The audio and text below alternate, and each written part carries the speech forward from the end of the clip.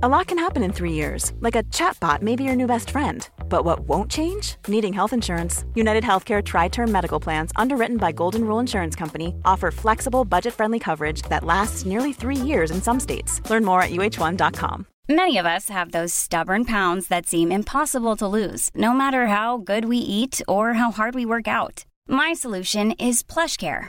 PlushCare is a leading telehealth provider with doctors who are there for you day and night to partner with you in your weight loss journey. They can prescribe FDA-approved weight loss medications like Wegovy and Zepbound for those who qualify. Plus, they accept most insurance plans. To get started, visit plushcare.com/weightloss. That's plushcare.com/weightloss. Hey, it's Ryan Reynolds, and I'm here with Keith, co-star of my upcoming film, If, only in theaters May 17th. Do you want to tell people the big news? All right, I'll do it. Sign up now and you'll get unlimited for $15 a month and 6 months of Paramount Plus Essential Plan on us. MintMobile.com/switch. Upfront payment of $45 equivalent to $15 per month. Unlimited over 40 gigabytes per month. Face lower speeds. Videos at 480p. Active Mint customers by 531.24 get 6 months of Paramount Plus Essential Plan. Auto renews after 6 months. Offer ends May 31st, 2024. Separate Paramount Plus registration required. Terms and conditions apply if rated PG. Hey, Dave. Yeah, Randy. Since we founded Bombas, we've always said our socks, underwear, and T-shirts are super soft. Any new ideas? Maybe sublimely soft. Or disgustingly cozy. Wait, what? I got it. Bombas. Absurdly comfortable essentials for yourself and for those facing homelessness. Because one purchased equals one donated. Wow, did we just write an ad? Yes. Bombas. Big comfort for everyone. Go to bombas.com/ACAST and use code ACAST for 20% off your first purchase. An Erios original. Each week, we decide who's to blame for a historical tragedy. And each week, you tell us if we got it right. My name is Rebecca Delgado-Smith, and this is The Aftermath. Hey everyone, thanks for tuning into this episode of The Aftermath. Today, we're speaking with guest expert Dr. Tim Lehman. Tim is a professor of history and political science at Rocky Mountain College in Montana, where he teaches a wide variety of courses in American, Western, and environmental history. He is the author of the book Bloodshed at Little Bighorn, Sitting Bull, Custer, and the Destinies of Nations. His recent work, Up the Trail, How Texas Cowboys Herded Longhorns and Became an American Icon, can be found wherever you like to get your books. Let's hear what he has to say about the Battle of Little Bighorn. Hi, Tim. Thank you so much for joining us today. Hi, Rebecca. It's a pleasure to be here. So I was hoping we could start off by having you set the stage for us. After the American Revolutionary War, how does the U.S. government negotiate land treaties with individual sovereign American Indian nations? And how does all of that change in 1830 after the Indian Removal Act is passed? Wonderful question. The United States, at least some members of the United States government, including George Washington and Thomas Jefferson, had ideas that there might be a sort of humane Indian policy that would, they sometimes called it the civilization program, that would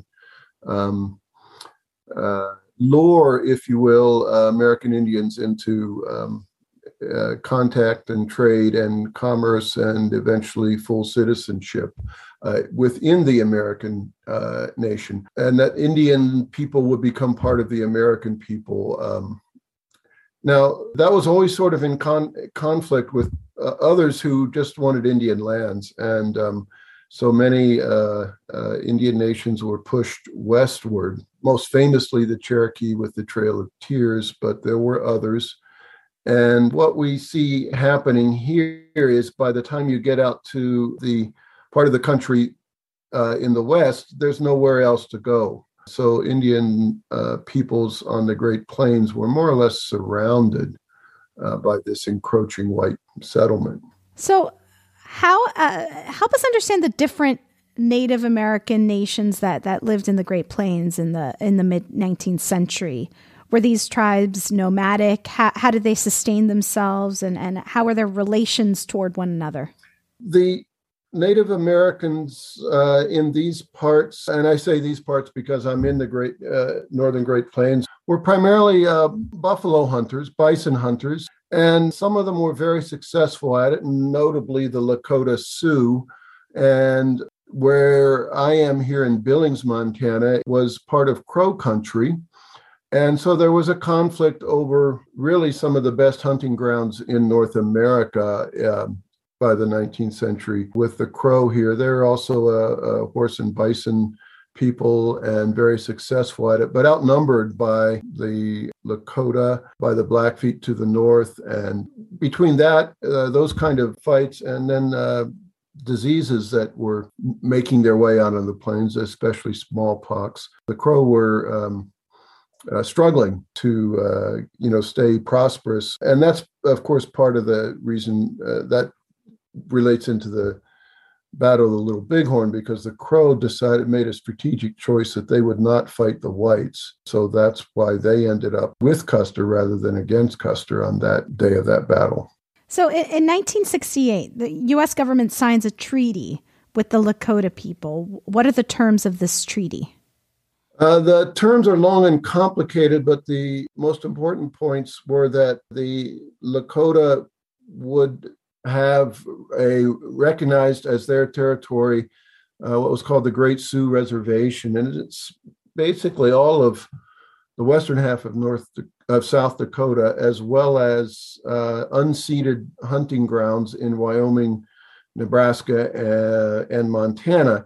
And so this was a very large area, and the Lakota rightly felt that it was an accomplishment of sorts to have this area recognized by the federal government as their national territory. There were other terms, including parts about going to school and learning to farm. Some of those were less clear and may have been not explained fully, or perhaps not even at all, to some of the Lakota participants in the treaty. So how do the stakes raise 3 years later when gold is discovered in the Black Hills? The Black Hills were sacred for the Lakota people, and so they were deeply distressed when gold was discovered and gold miners rushed in. Now, this is, of course, part of the Great Sioux Reservation, and this is one of those moments in American history when there's just no rationale, no justification, no easy explanation. It's clear that the treaty protects this Black Hills area as part of the Great Sioux Nation, yet whites rushed in great numbers because of the gold discoveries. And it was Custer in 1874 who led an expedition that helped popularize the gold in the Black Hills. They took miners and newspaper reporters with them who wrote stories about there's gold down to the grassroots. So this just sent a flood of people in to this region. It was, there's just no way to avoid this kind of tragedy at that point. The United States government initially tried to keep the miners out, but they gave up because there were simply too many of them. So could you tell us a little bit about Colonel Custer, who he was, and how his military career got started? Custer was a wonderful, colorful character earlier on. He attended West Point, and everybody likes to say that he came in last in his class, which he did. Almost was kicked out for receiving demerits. I'd like to think that he knew exactly where that line was and didn't cross the line to actually get kicked out, but he liked to play. He didn't like to study all that much. And his early career was then shaped not so much by West Point as by the Civil War, which when it came time to fighting, he turned out to be pretty good at it. He was a fine cavalry officer for the Union cause during the Civil War and participated in several notable battles and seemed to have a real gift for spotting an enemy weakness and knowing when and where to charge. There's a certain knack to that I guess they can't teach in school, but he was good at it. And of course, he was colorful. He enjoyed the full prerogative of officers to dress as they would like to. So he had the big hat and a sash and bright velvet sash. And, you couldn't miss him on the battlefield in terms of seeing him. The remarkable thing is that the Confederates always missed him. I mean, literally with their bullets, because he exposed himself, and they started to talk about Custer's luck because he seemed to avoid getting hit all the time. So he gets sent on an expedition to the Black Hills, right? As you had said earlier. Who sends him on this expedition, and what is the purpose of it? Well, ultimately, the United States government and General William Tecumseh Sherman send him there to survey the Black Hills for possible mineral sources, including gold, and also to survey for possible location for a fort, which the United States government believed was within the terms of the 1868 Fort Laramie Treaty. The natives did not think that would be acceptable within those terms. But the fort never became the issue. The gold was always what motivated people. So it's January of 1876, and President Ulysses S. Grant issues an order for all Native Americans to move to reservations or be considered hostile. How do the Lakota people respond to that order? Yeah, this is a wonderful moment because it shows the absolute paternalistic at best and condescending attitude of the United States government. It's the middle of winter, and they expect Indians to move not just to the reservation, but to the agencies within the reservation where they can report and be counted, and then presumably vote in favor of a new treaty which would restrict their land area and give up control of the Black Hills. That's what the United States government was interested in. And so this is a virtually impossible order to fulfill, even if the Lakota people had wanted to. And so obviously they not all were inclined to. And, this is what led to war. The officer in charge of this said it was time to whip the Indians into subjugation. Wow. And that kind of language was used, the language of whipping the Indians into subjugation was used frequently by Army officers in the plains during this time. Could you tell us about some of the key Native American leaders who resisted U.S. troops during the Great Sioux War of 1876? Well, the most famous, of course, was Sitting Bull, who was raised in the Hunkpapa Lakota family, extended family. He was famous for being a warrior, but also for being a holy man, a spiritual man. His connection with the spirit world is what perhaps separated him from others. He was known for his generosity, his bravery, and his absolute hostility towards white encroachment into Lakota lands. He wanted, most of all, to be let alone. And so he actually did not sign the 1868 treaty because he didn't want to go speak with the whites. He wanted to be left alone to the north, sometimes called the Northern Nomads, because they're to the north of the Oregon Trail and just in the northern plains. The other famous leader was Crazy Horse, who also learned the ways of warfare early. He was known for his war. He had a famous vision which gave him powers that he would not be killed by a rifle or by by bullets from whites. And so he was fearless in battle and always successful. He became a shirt wearer, which is a sort of military title within Lakota culture. And he is, I guess, some regard him as the greatest of all because he did not give in.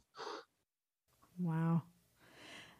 President Grant sends Custer and his 7th Cavalry now to the plains with orders. Could you walk us through the events that happened June of 1876?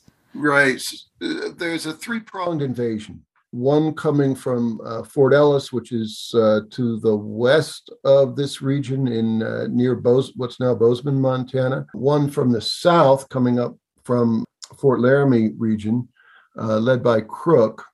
And Custer ultimately under the command of General Terry, coming along the Missouri River from the east. And they didn't know exactly where Sitting Bull's camp was.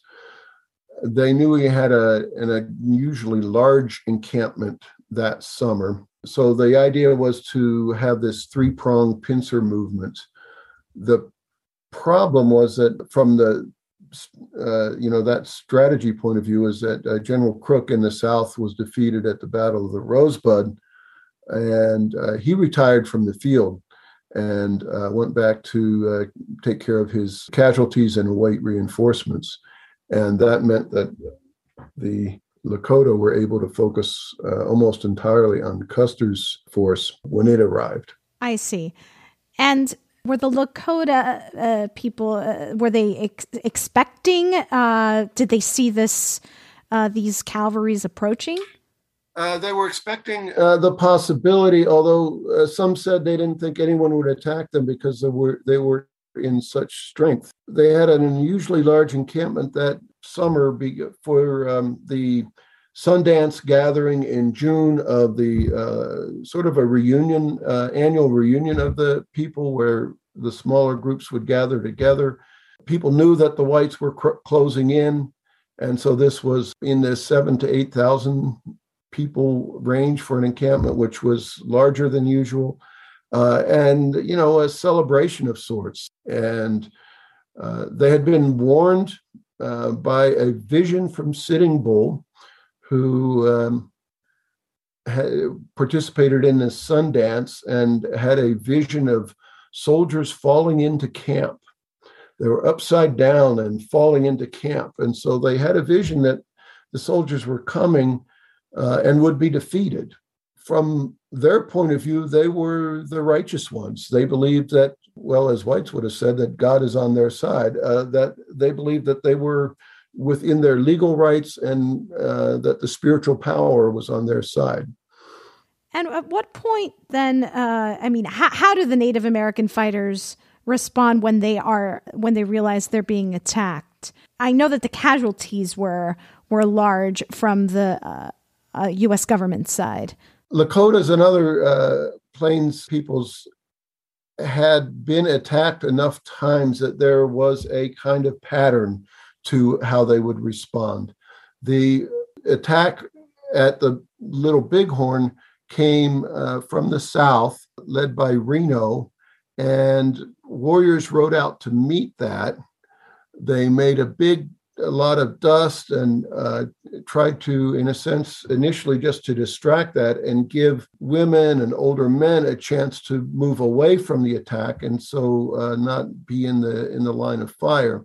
Reno's men were quickly, in this case, outnumbered and then surrounded and turned back, and they retreated.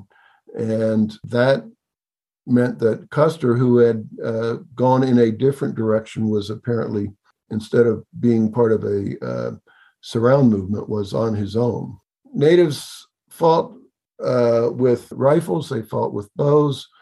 Sometimes bows were more effective. They didn't have a lot of ammunition, so that limited the effectiveness of rifles. But on this day, they captured a lot of rifles and ammunition from the soldiers. At what point is Colonel Custer killed? Do they know how or who killed him? The who is not clear, although there are some various accounts of that. He died on what's still called Last Stand Hill. He led a column that was looking, after Reno had attacked the south side of the village, he led a column that was probing for a way to attack the north side of the village. And that was pushed back and pushed up onto the hill. He died there. He had a special hunting rifle, and there were numerous shell casings from his hunting rifle that would be identifiable to that specific rifle found near him. So that's where he died. Exactly who did him in is not clear. So I read that the night before, Custer and his men were drinking heavily, coming up with strategy for the next day. Is this true? Do you think that the hangover led to the confusion on the U.S. military's part? There's been a persistent story about not only a hangover, but about drinking during the day and of the battle, and even during the battle itself. Possible, it's true, that happened, although I tend to dismiss this as a serious cause of his defeat. I think the evidence is not overwhelming for that, and there are plenty of other causes for his defeat, sober or not. Yeah. So how does the victory of the battle fuel the Battle of Little Bighorn fuel the Native Americans' hope in winning the war, and how did the U.S. government, what did they do in response?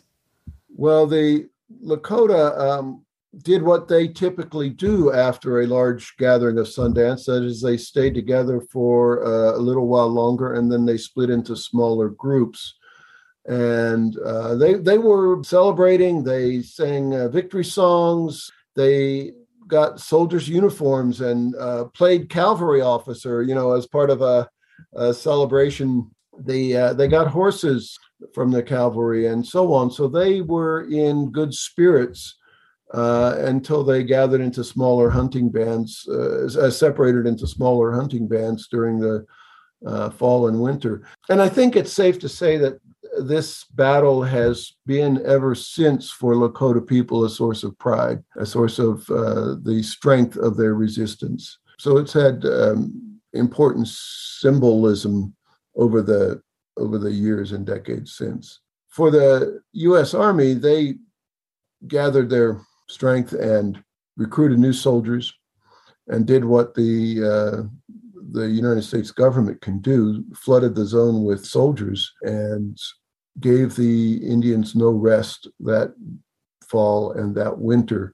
And so there was no single decisive battle, but rather a series of smaller battles and skirmishes that pursued the Lakota and their Cheyenne allies all winter long until they were forced to surrender by spring. And you had mentioned earlier that the Crow Nation played an integral part in the battle. How is that so? Well, the Crow Nation sided with the United States because the United States would protect them from the Lakota. And the Lakota were, prior to this, had been encroaching on Crow land, and they had a number of significant fights. Well, the Crow then played a part in the battle.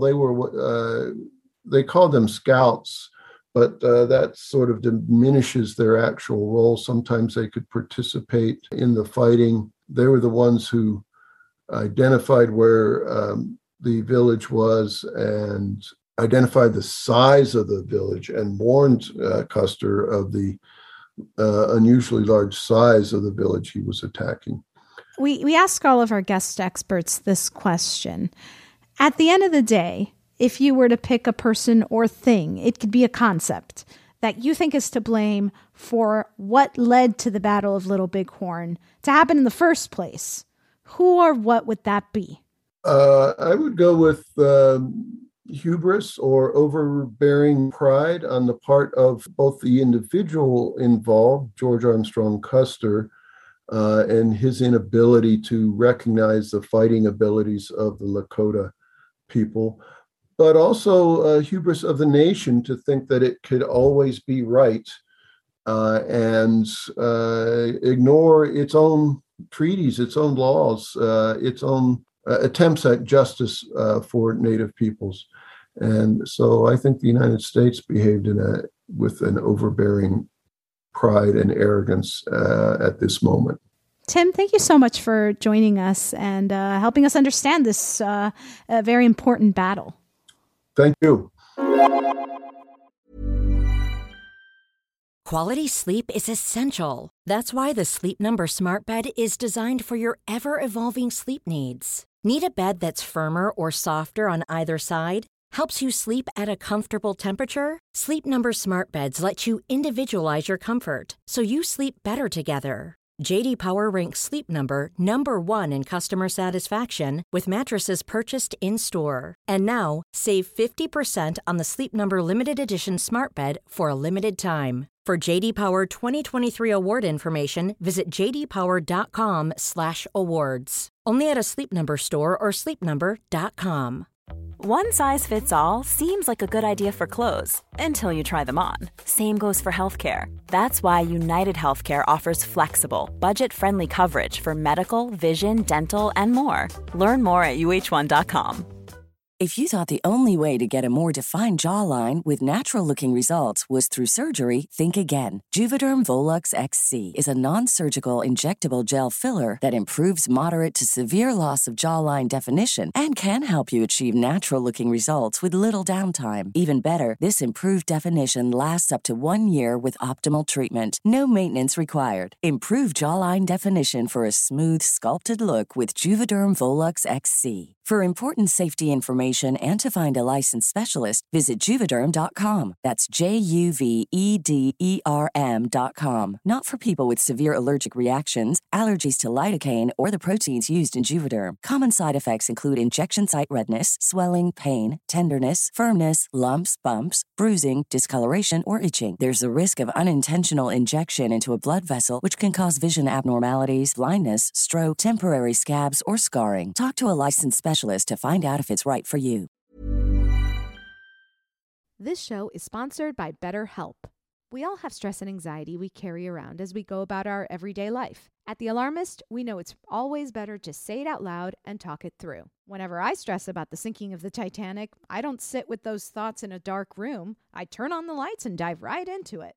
Therapy is a great place to get things off your chest and work through what's really going on. Maybe you can't stop spiraling or catastrophizing.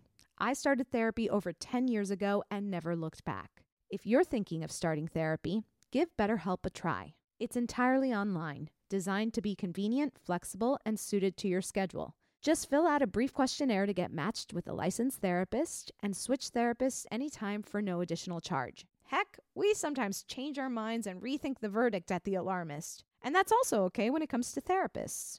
Get it off your chest with BetterHelp. Visit betterhelp.com/alarmist today to get 10% off your first month. That's BetterHelp, HELP.com/alarmist. With us today, we have producer Clayton Early. Hello. Clayton, I mean, it was great to have Tim on the show and be able to ask him all the questions. I even got to ask him if he thought drinking and battling would have an effect. I loved his response to that too, actually. It was like really great. It was like, no, the sky failed. You don't have to explain it away by him being drunk. I know. And as he was responding to that, I was like, oh, this is just propaganda. Right. The whole drinking thing is propaganda that has, come up or has been created after the battle to be like, oh, well, they were drunk. Of course they lost. There's no way they would have lost if they'd been sober. They would have annihilated. It's like, okay. Yeah. But they're cool because they were drinking too. It's like, oh, no. All right. Great. They lost. Before we even jump in, I want to thank you, Clayton, for hopping on today because even on vacation, you're so devoted to the podcast that you are. I'm ready to go. This is what I sound like on vacation. I sound echoey and tinny and far away, which is how I'm supposed to sound on vacation. That's right. You're off. You're off. Your podcast off. Exactly. Clayton, so I know you were taking notes as we were going along, but I mean, a lot of interesting points. Yes, I think the thing that just sticks out to me is like gold. Yeah. It doesn't just seem like it all comes down to money. They're like, and the idea of, I really appreciated what he said at the end, just like the kind of arrogance of the U.S., like writing, oh, we're going to write this treaty. We're very formal here. We have laws. We're civilized. Here's a thing that respects both of our interests, but we will immediately break it if we find out that there's, something that will benefit us, AKA gold. Right? Right. Like, and can you imagine you're a native person, like you've lived on this land for whatever, years, centuries, some new people come along and they try and don't worry, we're going to really be orderly here. And then they just go back on their word immediately. Like, you're kind of like, what do we do with these people? Constantly. I know. It must have been so, not just upsetting, but unsettling to have what you think is like an understanding, and then have them just go, totally like right away go back on it. It's not even like, oh, I forgot. It's like, no, you lied. And you're the one who's being accommodating. Anything. Like in this situation, you're the one who's like, I could have gone out of my way. So, but that's cool so that we can like this is, first of all, this is not yours. You know, this is all of ours. We were here. Like,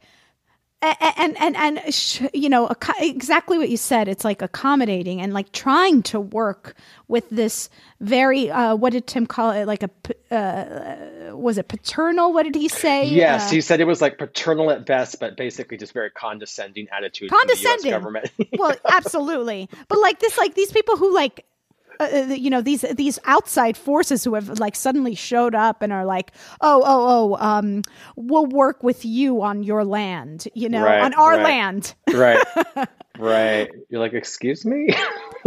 I'm sorry, what? Are you crazy? But like, how do you fight with an illogical?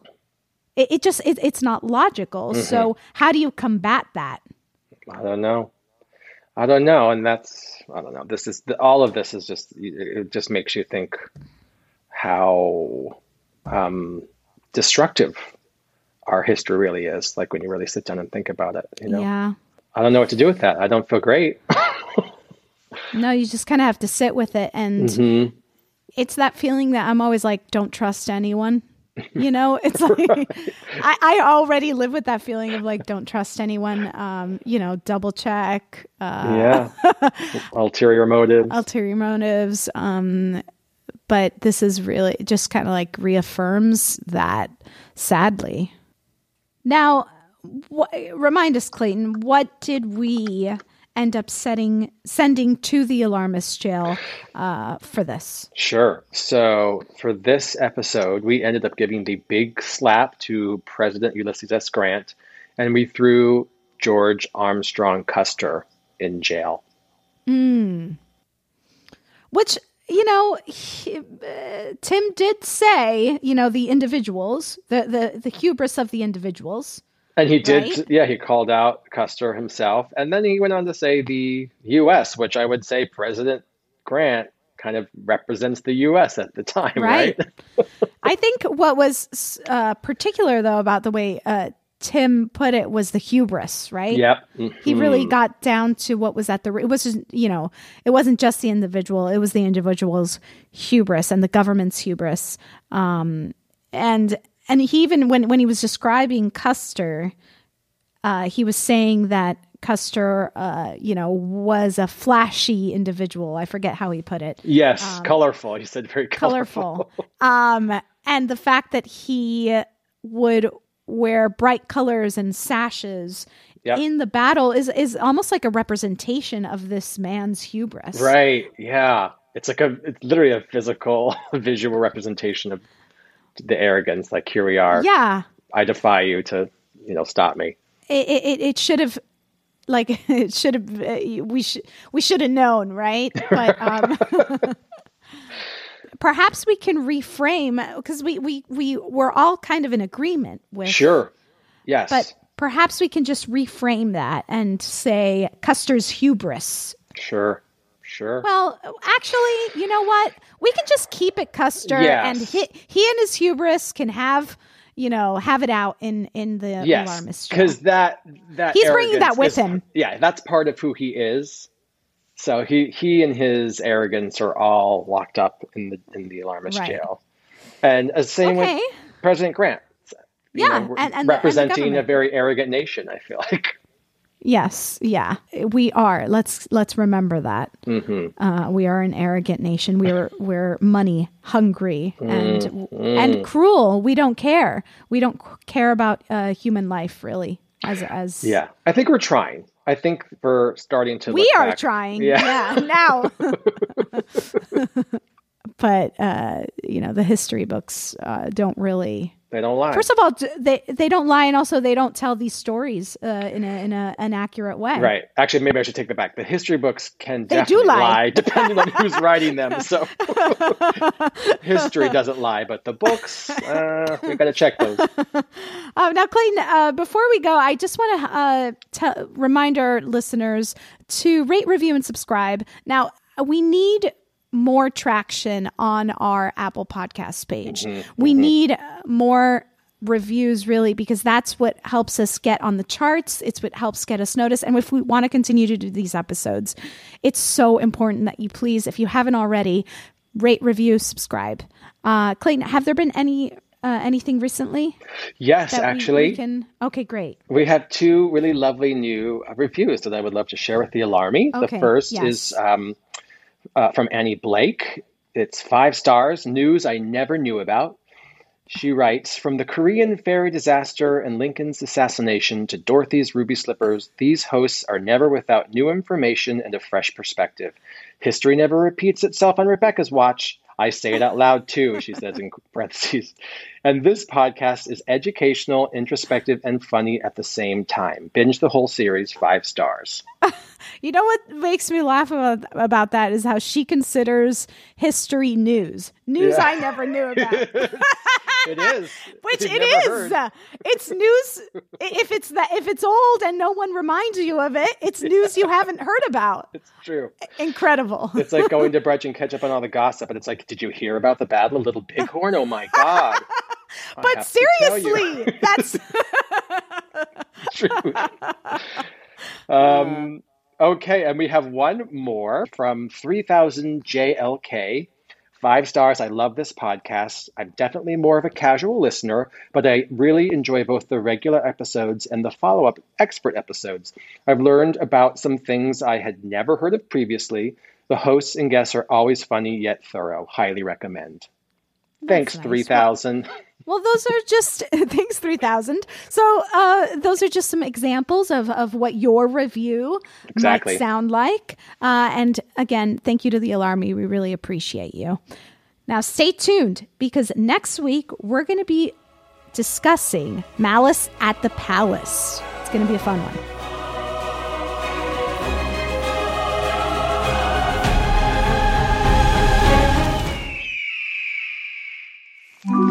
Erios. Powered by Acast.